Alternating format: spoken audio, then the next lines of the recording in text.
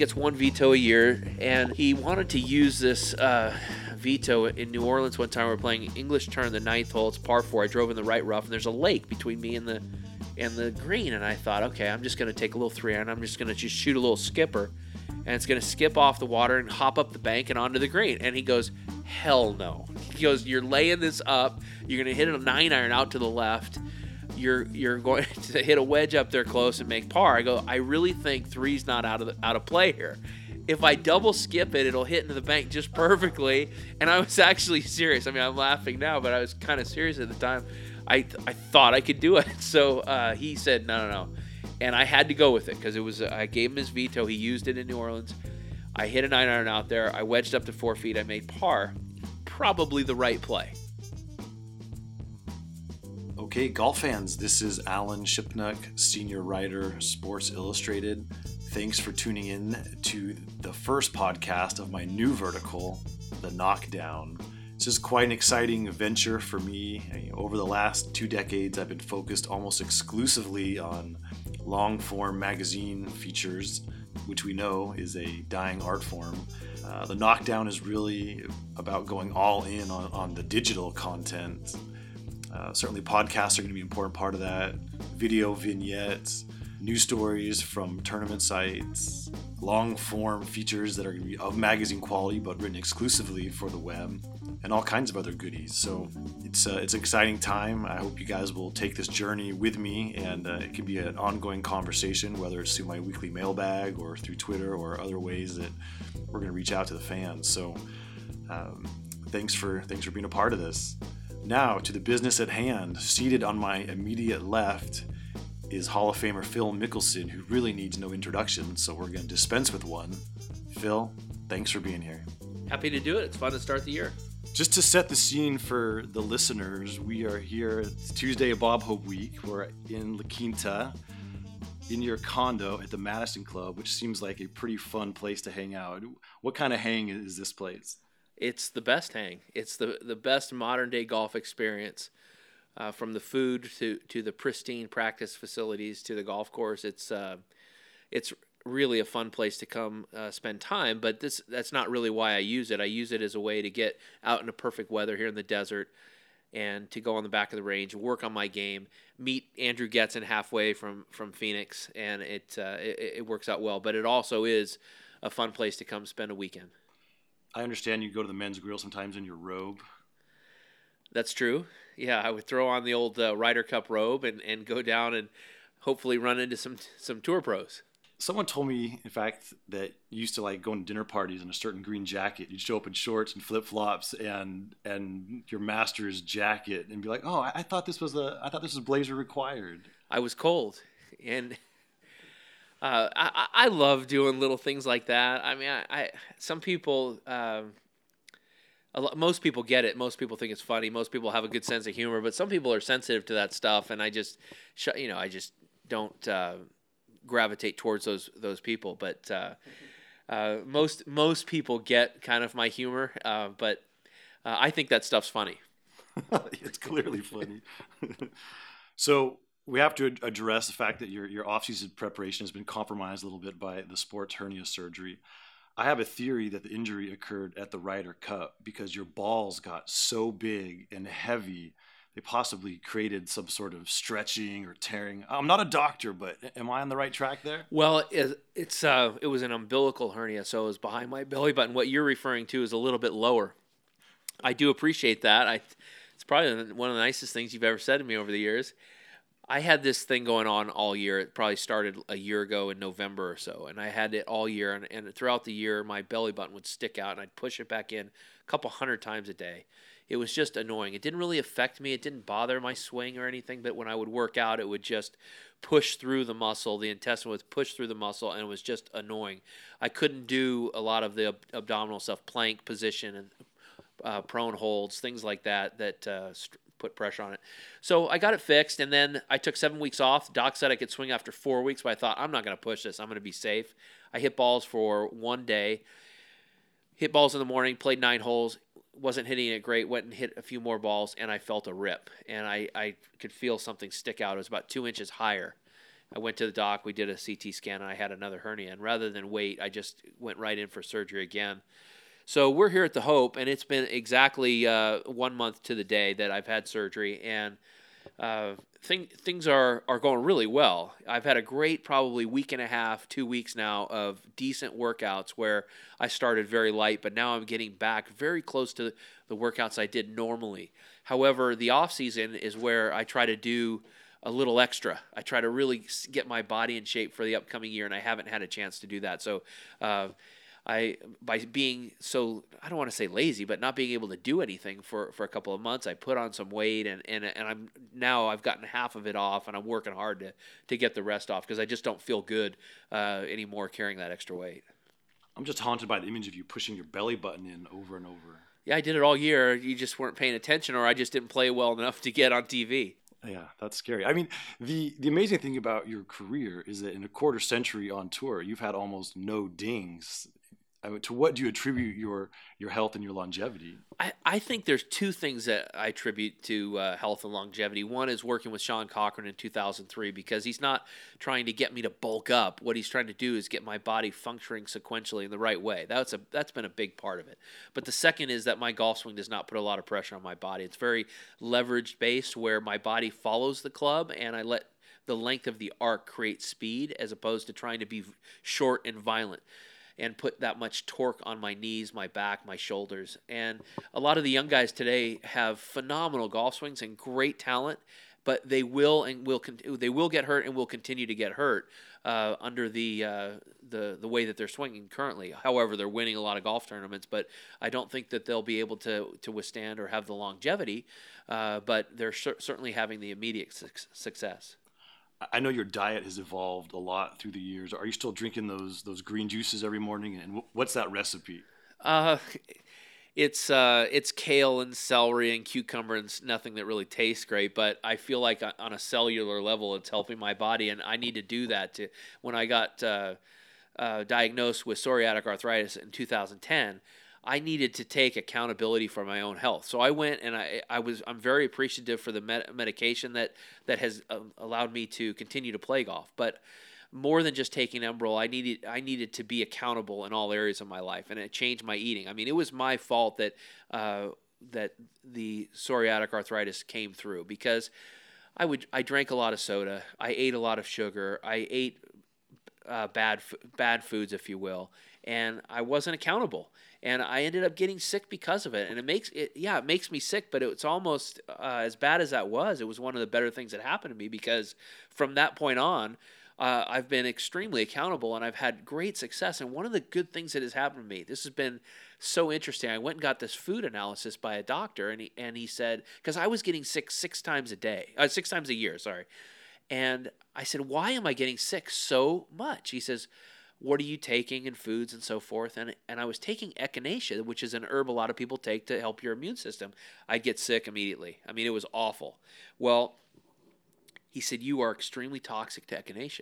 He says the opposite of echinacea is coffee. And I've never been a coffee drinker. He says, you need to drink coffee and as much as you can. And as you can see right now, here we are at 6 o'clock at night, and I'm drinking coffee. I drink coffee all day long. I've not gotten sick one time in 6 years. So these little things are things that I've had to learn about that have really changed my life for the better. Now, be honest. Are you investing in Starbucks franchises? No, I don't have any personal bias. It's just it's been a great thing. And a lot of people probably are the opposite of me. A lot of people are probably really toxic to coffee, and echinacea would help them. But it's not just any old coffee, right? Because when you do something, you go all the way. So tell me about your coffee here. Well, we've got a setup there. So it's a very precise thing. There's a guy, Dave Phillips, who's a good friend of mine that started TPI, fascinating guy. In fact, he's the most interesting guy I've ever spent time with because he grew up since he was 14 years old, pretty much on his own all throughout Africa, the Middle East, and in Europe. And he has so many different stories about so many things, but he learned a lot about coffee. And so he showed me how to do this fine press coffee. So I get Ethiopian beans, which are my favorite because they're smaller and more condensed with more flavor and more caffeine. And I grind them up, put them in this little container, and let it kind of brew for 3 to 5 minutes, softly push the coffee down to the bottom. But once we get that done, I pour it into a bucket. I put in the bulletproof oil that is like an XCT oil, because I'm a big believer in oil. And so I put that in there. I take cinnamon because it's an anti-inflammatory and it tastes good. And I take a couple of chips of dark chocolate that's like 80% cacao. I throw that in there, and then I whip it all up and throw a little bit of almond milk in there too. So I whip it all up so it's so smooth and tasty, but the oil also makes me full, so I don't eat as much food. So it has helped me maintain a lower weight, although until the last few months. And will you drink it on the course? Are you sipping this as you play? I put it in a Yeti, and I'll go. Those Yetis stay hot for 3 or 4 hours, so I'll carry it around for 3 or 4 hours. I won't do it on tour.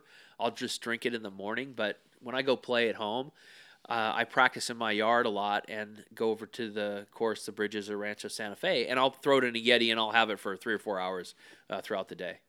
So when you're traveling the tour, you have your blender for your green juice, you have your whole coffee set up. I mean, it's all right there. It's all on display. You can see it on the countertop. Absolutely. It's a big bag. It's a big bag of stuff, but I tend to dive all in when I go into something. When I kind of go down a route, I seem to go all the way. A little known bit of trivia is the first thing I ever wrote for Sports Illustrated when I was an intern in 1994 was about your ski accident. You broke, wasn't it the largest bone in the human body? I mean, people don't know how serious that was, right? Yeah, I snapped my femur in half skiing. Not my greatest moment, but I don't remember the article. What did it say?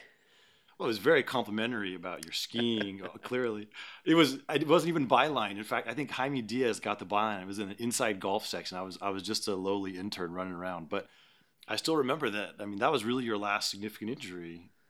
Yeah, that was. I was racing a buddy, and we got down. We had just shot the mountain and got down to the bottom, and I went to go turn to kind of cruise up to the lunch area because I was going down the very left edge of the tree line, and I hit a patch of ice, went right on my side, and I cruised another 50, 60 yards through the rest of the run and flew into the trees, and I actually didn't hit a tree. The ski pushed in between 2 trees, and the pressure was so great that it snapped my femur right in half.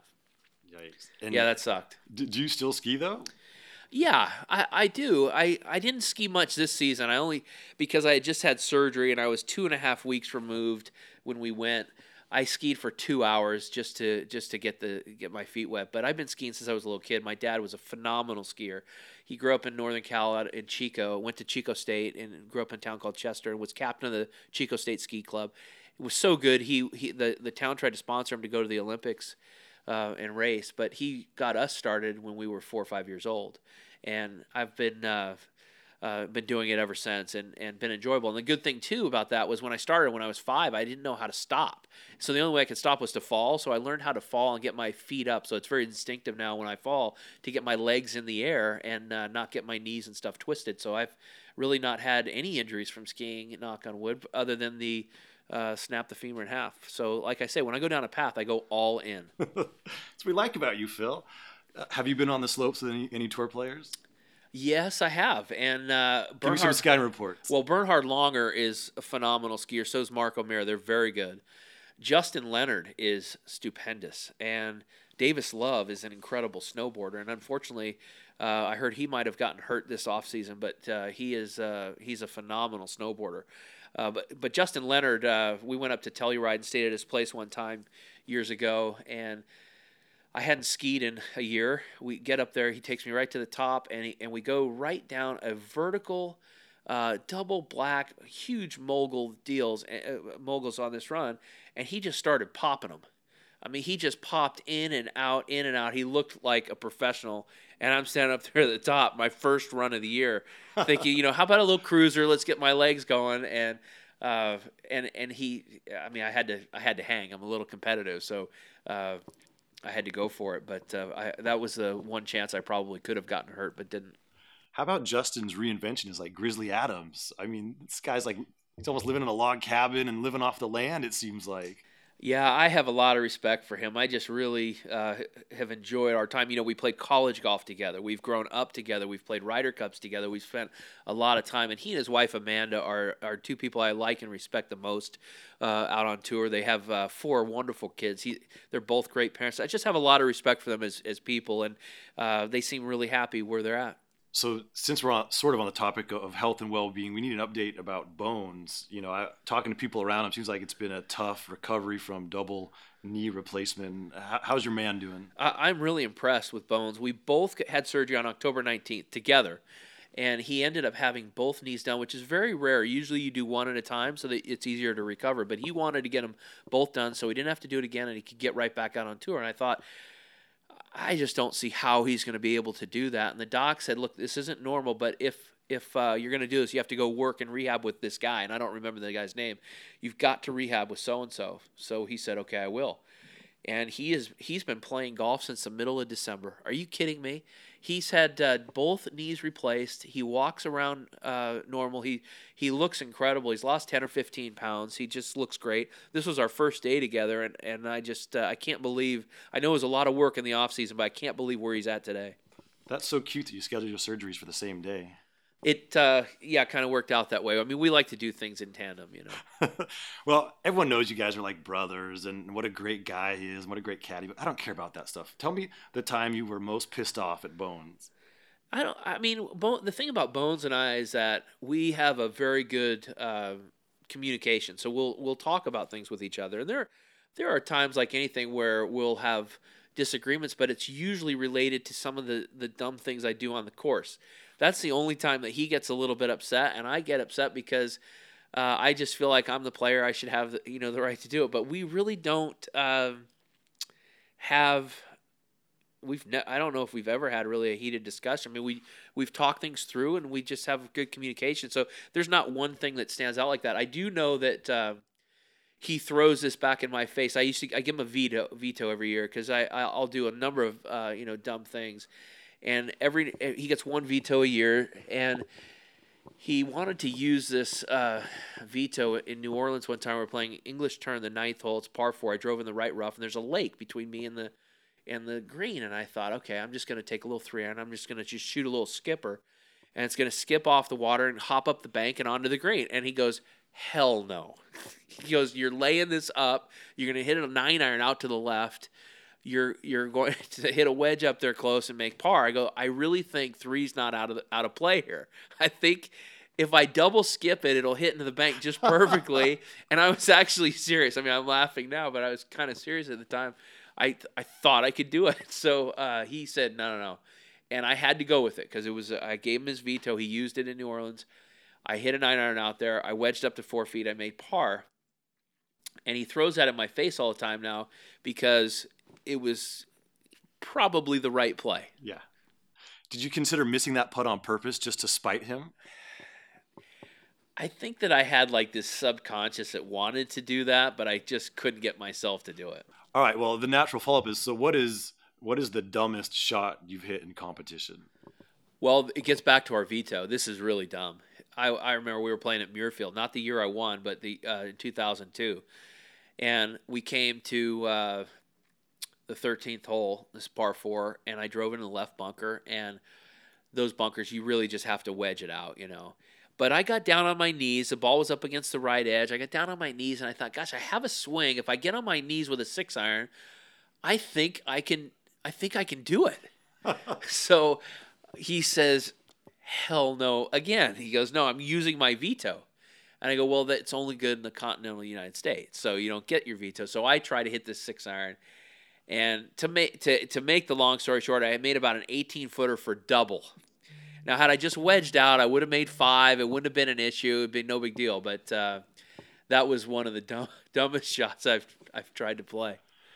So maybe at the WGC in Mexico City, then he's not going to be able to veto either. If it's just continental, 48. Yeah. No, he doesn't get a veto in Mexico. No. I mean, you should build your whole schedule around that. Well, I like playing internationally now, but I also like playing in state. So there's plenty of opportunities throughout our rounds to use a single veto. I mean, he's got to be really picky because you don't want to waste it early in the year. No. It's easy to do. Now, what about major championships? Would you overrule the veto, even if it was, I mean, how sacrosanct is it? It can you, obviously Muirfield, you wiggled out of it, but say when you're in the trees at Augusta National and the Pine Needles, and if Bones had vetoed you on that shot, would you have respected that? Well, no, that would have been a dumb play. That would have been a bad play, mathematically, to hit anything other than what I did, because the gap that I had was on 2010 Masters on 13 was so small that had I hit a higher lofted club, there would have been a greater chance for Pine Needle to get in between the ball and the face and cause it to shoot a little bit left or right and hit the tree. So to hit the shot was much easier with a square, flat-faced club. Could I have just chipped it down there with a 6-iron? Possibly, but the angle that I was hitting on was, and the way the fairway runs, it would have taken the ball right in the water. So the high percentage play, believe it or not, was actually the shot that I played. Not to mention when you talk about shot dispersion for a left-handed player and a right-handed player, and you know that nobody hits the ball a fade, a draw, and a straight shot the same distance, right? So if you're aimed at a pin and a left-handed player pulls it, it's going to go longer right, and if he pushes it, it's going to go shorter left. And that's how 13 green sits up. So I had a massive margin of error. If I push it a little bit or open up the face, it goes left, short, on the green, I have a 50, 60 footer. If I hit it perfect, I'm 15 feet left of the hole. I pull it fractionally. I shouldn't admit this, but I pulled it fractionally, and I hit it 3 feet, 4 feet. Poor Bones. I can see how he never wins an argument with you. Well, I mean, we could. I have a few lines that I use for my family, but I probably won't share them here. I think this is the perfect forum, actually. You do? Yeah. No, I can't. I'm not even gonna do it. Go ahead. Oh, you're such a tease. I just we don't have arguments. So there's no winner or loser. We're partners. Okay, fair enough. When I think about the major championship, especially lately, it seems like you're bringing out the best in other players. Obviously, Heinrich, what Jordan Spieth did at Augusta in 15. You can go all the way back to Tiger and Bethpage. Why do guys enjoy beating you so much? I'm a fun guy to beat. I really am. Because when you don't beat me, I really kind of stick it to you, So I think guys really get a lot of enjoyment out of beating me. I know I would. But I don't know. I mean, it's I think that I have a very positive energy. Like a lot of things that the way I view life is so positive. I don't really have much negativity. I love my life all the way through, from what I do for a living to my family, my kids, the people I spend time with. I mean, the friends I have, everything. Look, I've had the same wife, caddy, and manager for my entire career because I have the best ones at all that. So I love, everything about that. And I just have a very positive outlook. And now I've lost my train of thought. We're talking about guys beating you. Yeah, and I guess they kind of feed off that positive energy. That's where I was kind of going with it. I think that I'm uplifting, if you will. I don't try to stare them down. I don't try to be mean or gamesmanship or anything like that. I just have fun and play. And I think that in that environment, it allows me to play my best when I'm talkative and smiling and having fun. And I think it does the same for others too. Did you catch wind of Rory McIlroy's comments recently? He was talking about the PGA Championship at Valhalla, that he saw you and Ricky Fowler, doing some high fives and egging each other on, and that got him kind of fired up and made him more determined to shove it down both of your throats. I love it. I mean, that you've got, as a competitor, you've got to get that thing that turns it on. Whether it's us making birdies in front of them or high-fiving or whatever you have to do to get that best out in you, to get you determined and focused. Because we've always gotten along so well, and I really like Rory that but you have to find that in your opponent. Whether it's getting pissed off or whether it's just getting focused to go out and play your best. You've got to find something to get you motivated when you're not at your best already. That camaraderie you talk about is quite evident in your Tuesday practice rounds, which become sort of legend on tour. I know you like to take on the young guys, and you have rotating partners. What are some of your best practice round stories? Well, the more smack is talked on Tuesdays in these games than you could ever imagine, and it lingers. Okay, I mean, it lingers. It's not. We don't play for huge sums. I mean, it's the same game, and it has been for years. We play 2-1. You have to win the 18-hole game, and these started. I'll get back to the story in a minute, but it started back in 2006 or 7 when we kept losing the Ryder Cup. And what we were doing, we would play these games that were Nassau's, that were hammer, where you would press. And if you didn't win the 18-hole, you didn't have to win the 18-hole game, but if you had all the presses, you would win. But the Ryder Cup, there's no press. You have to win the 18-hole game. So what we did was make an 18-hole game where you will play for 2. And if you end up pressing, the press is for half. So the only way to win money is to win the 18-hole game. And that has forced you, if you get 3 down or 4 down, not to press, but to fight through it and try to come back. And that's where it started. So we had been playing, this is my favorite story with myself and Fowler are playing 2 really good guys, 2 of my favorite guys, Brendan Steele and Keegan Bradley, and we're playing the Players' Championship on Tuesday. Now, Keegan is about ready to bow out of these games because he's never won. It's been a year and a half, and he's paid every time, and it gets demoralizing. So he's like, if I don't win today, I'm out. And this is the day. This is the day I'm going to win. And on 7, we're even, or they're 1 up, and we get to 7, and he fats a wedge from the middle of the fairway. Fats a wedge. It lands 20 yards short of the green, short of the bunker on the right, hits a sprinkler head, hops up over the bunker onto the green, 15 feet from the hole, and he makes it. And he goes, see, this is the day. So now they're 2 up, fast forward to the 12th green. And Fowler and I, Ricky and Brendan have already finished, let's say, or they're out of the hole or made par, and Keegan and I have about a 16-footer and a 14-footer, and I'm away. And as I'm standing, now they're 2 up. They're 2 up, and as I'm standing over this putt, I back away, and I say, oh, my goodness, this putt is the entire match. And Keegan bit. He goes, oh, yeah? How so? Which is what I was hoping he would say. And I said, well, if I miss, you're going to make your putt. You have momentum. You're going to make it, and you're going to be 3 up with 6 to go, and you guys are going to win. But if I make it, you're going to quick peel yours low side. You're going to be so pissed off. You and Brendan are going to give us a hole. Next thing you know, we're going to be tied. Ricky and I will have the momentum. We're going to make a birdie or 2 coming in, probably beat you 2-1. So I knock it in. And what of either side that he could have missed it on, he missed it low side. He quick peeled it low side. Now they're so pissed off, they both bogey the next hole, and we get that hole. Now we're tied. So Ricky and I birdied 15, 16, and 17 at 1, 2, and 1. And I just chuckle about that story every time I hear it because it's just funny. And I don't care about the money. I just love being able to, and I give him smack about this every time I see him. Now, there's a lot to give me smack about too. Believe me, they've guys have pummeled me, and there's a lot to like I say, I'm a fun guy to beat. But that was one of my favorite stories. And was that the end of Keegan on Tuesday? He took a 1-year sabbatical. Yeah, he picked up his toys and he went home and said, "I'm not playing anymore."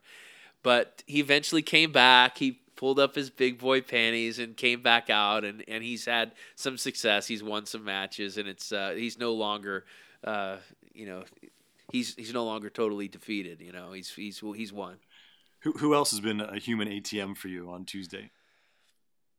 No, but there's no easy match. I mean, I win as many as I lose. I mean, it's there's no easy matches, but and there's certainly no ATMs, even though I joke about it all the time. But I just have a lot of fun with it. It's just a fun way to hang and spend time. Are you in charge of the pairings? I mean, do you arrange the game? Yeah, I remember. And the other thing too is you have to have quick pay. Okay, so I remember we were at the Ryder Cup in 14, and Ricky and I had beaten Jimmy Walker. And I'm sorry, Jimmy Walker and Ricky had been beaten by myself and Oh my goodness, I'm at a loss who my partner was. Who did I play with that week? And a lot of guys. Anyway, so we ended up winning. Oh, Keegan. I played with Keegan, of course. So Keegan and I win the first day, and we win the second day. So I have 4 coming my way. And we're in Scotland, right? And there's no U.S. currency. And so I was like, look, well, I'll see you next year. You just get me next year. I'm not going to see him for months. Yeah. Great. So we get paired together at San Diego. Now, naturally, what are you going to do? The first thing you're going to do is square up. That's what you do. You walk over and say, here you go. We're on the tee on Thursday. Here you go. Haven't seen you in a while. Here's money I've owned you for 4 months. Here you go. That's the classy move. Didn't happen. Okay, so it didn't happen Thursday. So I felt the need to drop a line. I said, hey, tomorrow when you show up on the tee box, why don't you stop at the bank tonight and square up? Let's square up because it's, been 4 months. And did you text Jimmy that or? Yeah. Oh, yeah. I saw him that day. I played with him. I go, hey, dude, tomorrow, why don't you, after the round, go to the bank.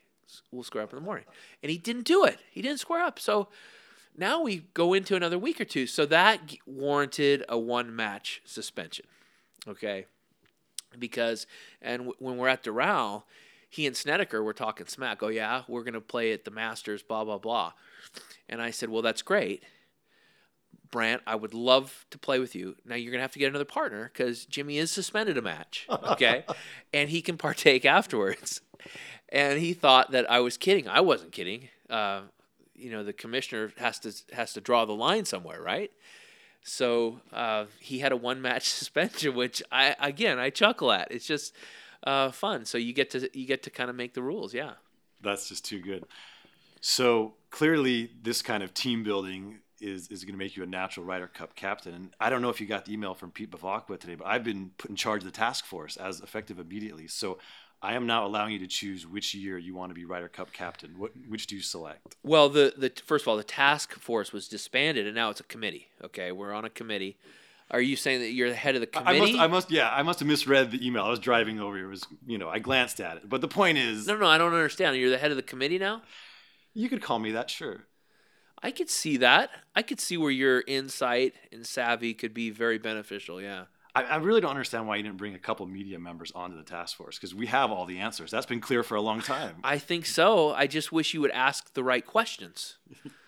That's too much pressure. It's better a couple days later when you've had time to reflect on it and you can take some shots from afar. I get that.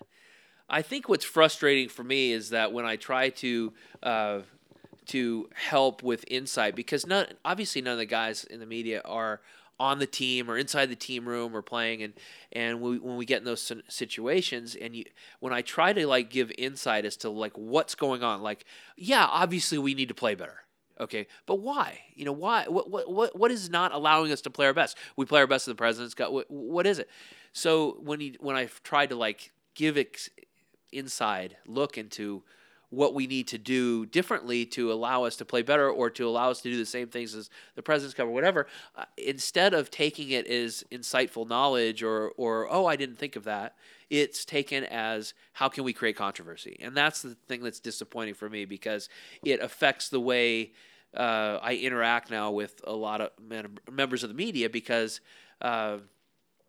I view them as wanting to create controversy rather than actually being curious and wanting to convey that knowledge to the viewer.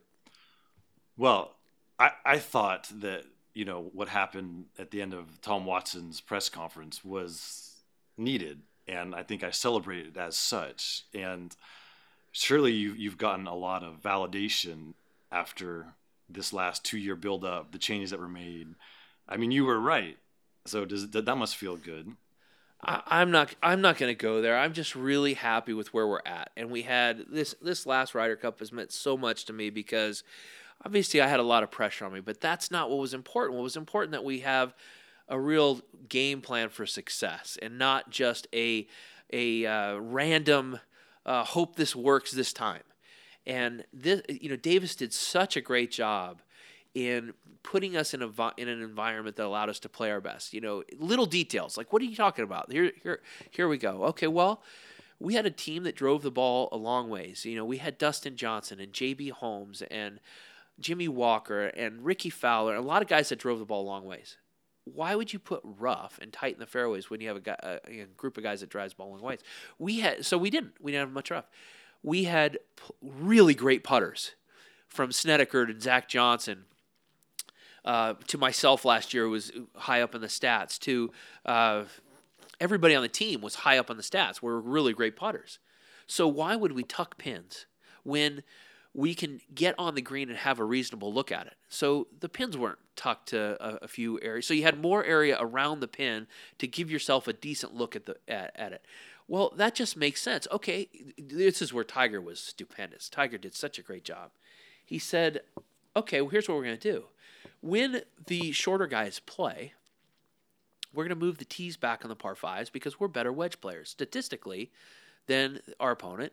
So we're going to move the tee back so nobody gets there in two. We all play for wedges. We're going to win a couple of these par five holes because of it. And we did. And when the tees, when our longer guys are playing, we're going to move the tees up because then our longer guys can get there, can reach. And you watch Snedeker and Zach Johnson, Patrick Reed hitting wedge shots close. We put ourselves in a position to succeed. We gave ourselves the opportunity to play to our strength rather than handcuffing us the entire time or not really having a game plan to play our best. So the fact that Davis led the team so well and that we had great input from Tiger to see him excited, and Steve Stricker and Jim Furyk. Jim Furyk's now the next Ryder Cup captain and Davis is an assistant. Well, how great is that for Jim to have somebody to bounce ideas off of? How much sense does that make? It makes a ton of sense. We never had that. In fact, in my 20 years, we have had one vice captain become a captain. So now we have guys that are vice captains learning what's going on and what needs to be done and how things work the best, what doesn't work well, and able to adjust because they're in that position. And so we're now putting our captains and our vice captains in a position to succeed. So my big thing in life is putting people in a position to succeed. Don't set them up to failure. And I'll give you a perfect example. Don't go up to somebody and say, hey, remember me? What an awful thing to do. You're putting that person in a position to fail. Okay? What you should do is say, hey, Alan, I'm Phil. We last met at such and such event. It's great to see you again. I just want to make sure I said hello. Well, now you've put that person in a position to succeed. Oh yeah, I remember you. Of course. We had this and we had that glass of wine. It was great. Well, that's my big thing in life is putting people in a position to succeed, and that's what Davis did. That's what the PGA of America is now doing for our future captains, and it's something I'm excited about because I think we're going to have a phenomenal 20-year run. I totally agree. And you look at the youth on this U.S. side. I mean, the guys that even make this team, like Justin Thomas and others, it's impressive. I mean, I think the balance of power shifted very quickly. I think that this was a good start, a really good start year. And I think we've never won in the 20-plus years I've played the Ryder Cup. Over in Europe, I would love nothing more to go to Paris and win a Ryder Cup. And that's a big goal of mine, to make sure that I'm on the team in 2 years. Tell me more about Tiger's presence at this Ryder Cup, because it seems like he was kind of a revelation for guys even like you who've known him his whole career and saw a little different side of him. Yeah, he's really fun to be around now and is very thoughtful and detail oriented. But more than that, he's been very approachable and helpful with a lot of the guys. And I think for a number of years, he felt, I don't know this, but I think he felt as if he were to open up in these team events, he would be breaking down that aura that he's built and the intimidation that he's built and could affect his career in some of these tournaments by that 1 week. And so has always been kind of held back or reluctant. But I think after winning 79 times and 14 majors, you have a pretty high self-esteem and confidence in your ability. And I feel as though it seems like he's able to open up and accept the fact that he's one of the two greatest of all time, and that I can help these guys, and let's do this together. I don't know what it is, but the last probably 3 or 4 years he's been much more approachable and engaging with the guys, and really fun to be around. And guys grew up on the team idolizing him and watching him, and to have him support you and talk to you and be with you has been really fulfilling. And your personal relationship with Tiger, has that improved and gotten cozier? We get along really well. I've always thought we've gotten along okay, fine, but we really have been brought together. This whole process actually has been very good for us because we've worked closely together on thoughts, ideas, and on how best to set up the game plan going forward. We've really worked well together, and I think that that's been fun for both of us. Will he win again on tour? Oh yeah. He's too good not to, unless physically something holds him back. But he used to win with ball striking. He would just out ball strike guys, and he would win tournaments doing that, even not putting that great. He would win tournaments out putting everybody, even if he didn't strike it that great, because he was such a great putter and great short game. But when he did them both together, he just spanked everybody and won by 15 like the 2000 U.S. Open. He can win with he doesn't have to be at his best, the best he's ever been at, to win golf tournaments because his talent level is so high. And I think it's much easier to do it again or to play at that level again than it is to do it for the first time. So when he does come back, I think he'll be able to find a way to win and be successful, even if he's physically not able to swing the club the way he used to. He'll find a way to hit the shots he needs to hit and shoot the lowest score. All right, bear with me on this question. So let's say Tiger physically can't do it anymore. So he had, a great run, obviously, from 97 to 09. We'll give him 2012 and 13. Had 14 epic years. You're going at 25 plus now of being relevant and contending and being healthy, and you're still going strong. Would you trade your career for his? Well, he's the greatest of all time, okay? But the thing about this is that I need golf. Golf is therapeutic for me. It's a reprieve. It's a way for me to focus my mind on something positive, to have a goal that there's never a finish line, keeps me working on something very positive. I have a mind that kind of dives into things all in that we talk about. And I think it's a very positive thing, but it can be a negative thing. I've never tried a recreational drug in my life because I am scared out of my mind that if I were to ever try something like that, I could easily dive right down that path and be all in on that. And so consequently, I've never tried a drug because I'm so afraid of what it would do to me because I dive in to those things. And I needed to dive into something positive, and golf has been so therapeutic for me that if I had it taken away from me in my mid-40s, even if I can't play competitively at the highest level, being able to play golf and play with my friends and get on the course and have that challenge or have a club, a local event, something to work for is something that I need for me to function. So Tiger has a handful of tournaments that are his own. When are you going to get your own tour event? I won't. I won't because Byron Nelson has his event. Jack Nicklaus, Arnold Palmer, they have their events. Tiger has their event. I don't view myself like that. I don't put myself in that league. And I feel like it would be kind of an ego play to do that. Now, I'm an ambassador at the Career Builder Challenge. I'm an ambassador because I brought a lot of my sponsors in to get involved here. I know a lot of people in this area that we've kind of leveraged relationships to get them involved to make this the tournament that it once was, if you will, where people right now or in the past have been leaving Palm Springs when the tournament comes to town because they want to get out because it's too busy. I want them to come back, be here, and partake in the festivities. Come to the tournament, have a concert, watch the golf, interact with the players, and make it the place to be rather than the time to get out of town. What would it take for you to feel worthy of your own PGA Tour event? I just don't see myself like that, so I don't see that happening. On the business of the tour, there's obviously been a change of commissioners. And a couple of years ago when I was doing a Tim Finchem story, I came to you and said, if you'd comment, and you said, well, I promised my wife I wouldn't create any controversy this year. The year's over. So what was your issue with Finchem? I really didn't. When I look back on it, any issue I had with Fincham, I was in the wrong.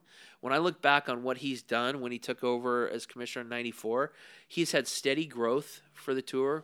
When I first won my tour event, I was an amateur in 1991. I won the Tucson Open, and the purse was $1 million. First place check's $180,000. I remember thinking, as these guys in football, baseball, basketball were making millions, I was thinking one day we might have $1 million first place check. But it probably won't happen in my career, but just hopefully one day we will. And we're playing for $1 to $2 million first place check every single week. And we had this steady growth, even when we had a downturn in the market and the NASDAQ collapse in '99 or what have you, or the issue in 2007 and 2008 with housing and all these things. Fincham has had us on a steady path of growth and has brought us to a really successful place. And as I look back on it, anytime I had certain thoughts or what have you, he was in the right. He did the right thing. That's a really interesting observation. You have no scores to settle with the guy who was your boss No. for 20 years. I have nothing but the utmost respect for him. I mean, he has the commissioner has a very difficult part to play because he has to accommodate the sponsors. Okay, he has to represent the sponsors. He has to represent television. He has to represent the players. And inside the players alone, we have totally different views on things. We have opposite views on a lot of things, which makes it very difficult to represent the players' views. Half the tour views the tour as a way to that it's our job as a PGA Tour to present the best product to the public and get the best players to play these events so that we create this interest in the public. And the other half of the tour views the tour's job as creating job opportunities and playing opportunities for players. And that's a very different way to look at the tour. And as commissioner, how do you represent that the best? Well, he's done a pretty darn good job. I despise conflicting events. Okay, I don't think they're right because I think they detract from the product that we're presenting. However, it really doesn't detract from the product we're presenting, but what it does is give opportunities for more players to get out and play. And I think I was wrong on that. I mean, I still feel the way I feel, but if I look at it logically, I think he's right. That we need those opportunities to play, especially the way the tour is set up with the qualifying school where these guys come out and get their card from qualifying school, if you will, and they don't have a fair chance because they're not given enough starts. They can't make their own schedule. They get in 18, 20 events, and they're not the ones that they want to play, and it's whenever you get in, you got to go play, so it's hard to keep your game sharp year-round. Much easier when you can make your own schedule. So those guys need those playing opportunities. Interesting. On the subject of your somewhat frequent media controversies, I was walking with Amy at the Ryder Cup, and she said, it's just like we're on this roller coaster constantly, and sometimes I wish I could get off. And now I know that the SEC stuff is ongoing, and you're not at liberty to really speak about it freely. But my question for you is, how do you explain these things to your kids? Or are they even tuned in to, dad's making headlines? Oh, yeah, I tell them exactly what happened. They know everything, of course. But that's not something that I can talk about. But the stuff it will come out. Like it is coming out, and it will continue to come out on what actually happened. And anyway, I can't really go much further into that. But stuff is slowly coming out on what actually happened. But even beyond that one particular issue, so when you say something, for lack of a better word, dumb, and it creates a little brush fire in the golf press, do you have to go to your kids and say, don't go on the internet for a day or two, everyone's mad at your dad? No. No, you got to take the good with the bad. Yeah. That's my life has always been kind of a bit of a firestorm, whether it's on the course, off the course. I'm kind of a hot lightning rod where everything I do well is like, whoa, way overblown. Like this, what an amazing this. It's not that amazing. And then all the things I do bad are, oh my goodness, how could he? So it's just a lightning rod. It's not very steady, and I accept it, and I think so do my kids. Yeah. You and Amy had very normal middle class upbringings, and obviously your kids are growing up with great privilege. How do you try and give them a somewhat normal life?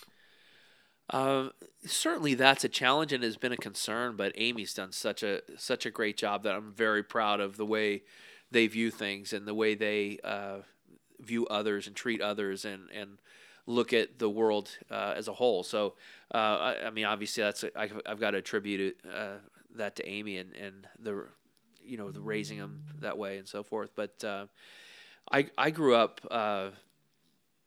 in an awesome family. My parents are just terrific, and I had this great childhood. But we didn't have, every opportunities weren't spoon fed. They weren't handed to us, but we had every opportunity we needed. So when I was 8, I wanted to play golf, and we couldn't afford a country club. So I ended up going down to the local municipal course. And I got a job there, and it was a huge risk that those guys at the club it was Navajo Canyon at the time. It's now Mission Trails. They took a huge risk, and it was hard to convince them to let an 8-year-old go out and pick range balls for 3 nights a week and go pick trash out of the parking lot just for playing privileges because they're liable. I didn't know about this stuff, but they would have been held liable if something happened, and it was a big risk that they took. And had they not taken that risk, had I not had that opportunity to play golf every day, my parents would drop me off at the course. I'd hit balls. I'd go pick up the range when it was time to, or I'd go play and practice when it wasn't. I was there all the time, and if I didn't have that opportunity, I wouldn't be here today. I wouldn't be playing golf, which is why the courses that we own in Phoenix, we try to accommodate all the high schools and all the kids that want to play and encourage them to come on out and make it as affordable and as accessible as possible because we all need those opportunities and we all aren't always going to be able to afford them. One of the things I like most about your Hall of Fame induction speech was when you were talking about Amy and how you had no game and she was clear out of your league, which we can all agree with. You once imparted some funny advice to me on how to woo a beautiful woman. Do you remember this conversation that we had? About fear? Well, yeah. So I think this could be very valuable to the listeners. What is your advice for punching above your weight when it comes to females? Well, it's the one thing as a psychology major that I learned, and I've shared this with my kids, so I'll make it. I'll share it. Is that the physiological response of the human body for fear is the same as it is for arousal. So when you're afraid, your heart pumps faster, and your lungs expand, and your nostrils flare, and your senses become much more acute. And that's what happens when you're aroused. So what I would do is I would take Amy to a suspenseful movie, not a horror movie, but a suspenseful movie. And during this suspenseful time, I would grab their hand and I would kind of rub it, during this, and she would displace her fear as arousal or attraction for me. And that's how I was able to, when I didn't have as much to work with, was able to land such a gem. Well, it doesn't sound so romantic when you put it in those terms, but clearly it was effective. Yeah, so I say I have no game, but I think I do. So obviously, the cancer scare that Amy went through changed you guys as a couple and you as a person. As now there's some distance from that. How do you think that made your relationship evolve? I think when you go through something as difficult as that was, and as long as it took to really get back to where we wanted to be, you end up going through a lot of highs and a lot of lows. And when you're going through it, you don't see the progress you're making, but you see it when you get back. And I look at Amy now, and we laugh and giggle. We go on these trips, and we just laugh and giggle more than we ever have. And we have so much fun now, and it's just, we always have, but we're just kind of back to ourselves, and you don't see it as you're in it. When you're in it, it's a lot of tough things. And somebody gave us some great advice. This lady said, when you're going through a tough time like this, she said, don't fight the current and try to swim back against the current. Lay on your back, float down the shoreline, and then swim back in when the current is weaker. And I felt like we kind of applied that, and that we just kind of went through these moments in life, and we didn't really try to fight it too hard. We just endured it, and we got through it, and now we're back and able to swim back to the shore. Now we're back on shore and doing well and having fun. I like that metaphor. You guys go on a lot of trips. It's a very far-flung family. What are some of the adventures you've had? We've had a lot of fun. I don't even know where to start on that, but we've had a lot of fun together. But our most recent like our family trips to Montana are the best, because when you get your kids on a chairlift, there's no place to go. You have 10, 12, 15 minutes, whatever, to talk, and you get to really find out what's going on in a fun environment. So during school days, they're tired. They're up early. They're working all day at school. They have tests. They have homework. They have athletics. But when you're on a chairlift, we're having fun. They have energy, and they're much more talkative, and you really find out what's going on. So those are my favorite trips, those trips to Montana. But we've been fortunate to have a lot of fun trips together. We've laughed and giggled. I mean, one of the ironies of being a tour pro is just when you get your kids leave the house and you can travel guilt-free, that's right when your career is winding down. But can you see a point, as your kids go off to college, that it's gonna increase your desire to play the tour instead of slowing down? It's possible in that we would end up being able to travel together just like we did when we were kids, and able to just be us, and how easy it is, and not be having babies and strollers and high chairs and food and all the stuff you have to, car seats and all the stuff you travel with. And now they can't travel because they can't miss out on their life. They've developed a life of their own, and they can't miss, so they can't travel. And it would be fun for us to be able to be together out on tour or wherever. We might just travel the world too. There's some places we've been really wanting to spend like 6 months a year and go to different places. Like actually live overseas. Yeah, different parts of the world that we've traveled to. There's an island in the Greek island, Hydra, I want to go to. There's some places down in South America I want to spend. I'd love to rent a place for like 6 months and live there, and just kind of see different parts of the world. Now I can see why you're not into the Champions Tour. That sounds like a lot more fun. Well, it is, but Champions Tour is fun too. I get to see a lot of the guys that I grew up with playing and spend time with them, and travel with just Amy and I, and that sounds interesting too, but I don't know if I need kind of that challenge. I need a challenge, and playing against anything less than the best in the world might not pose a great enough challenge for me to really be focused on being my best and playing well.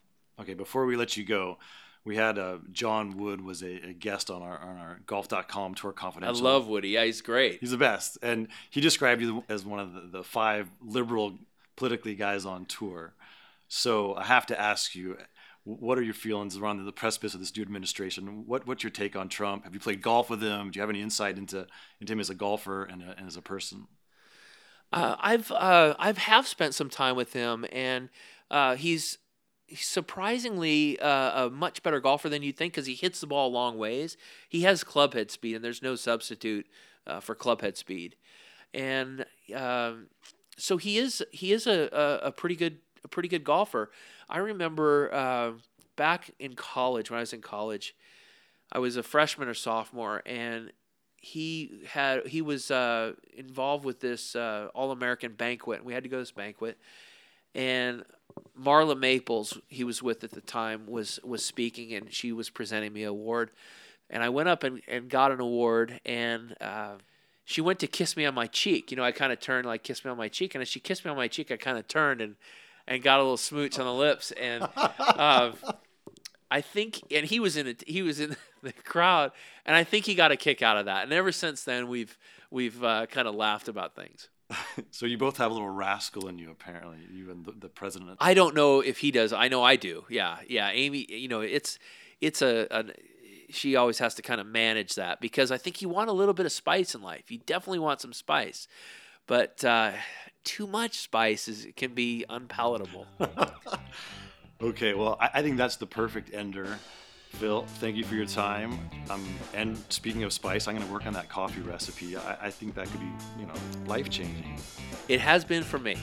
Phil, you've set a very high bar here for podcast guests, but hopefully we can come at least close in future editions. Again, please check out all of our offerings at The Knockdown, which you can access at golf.com/shipnuck.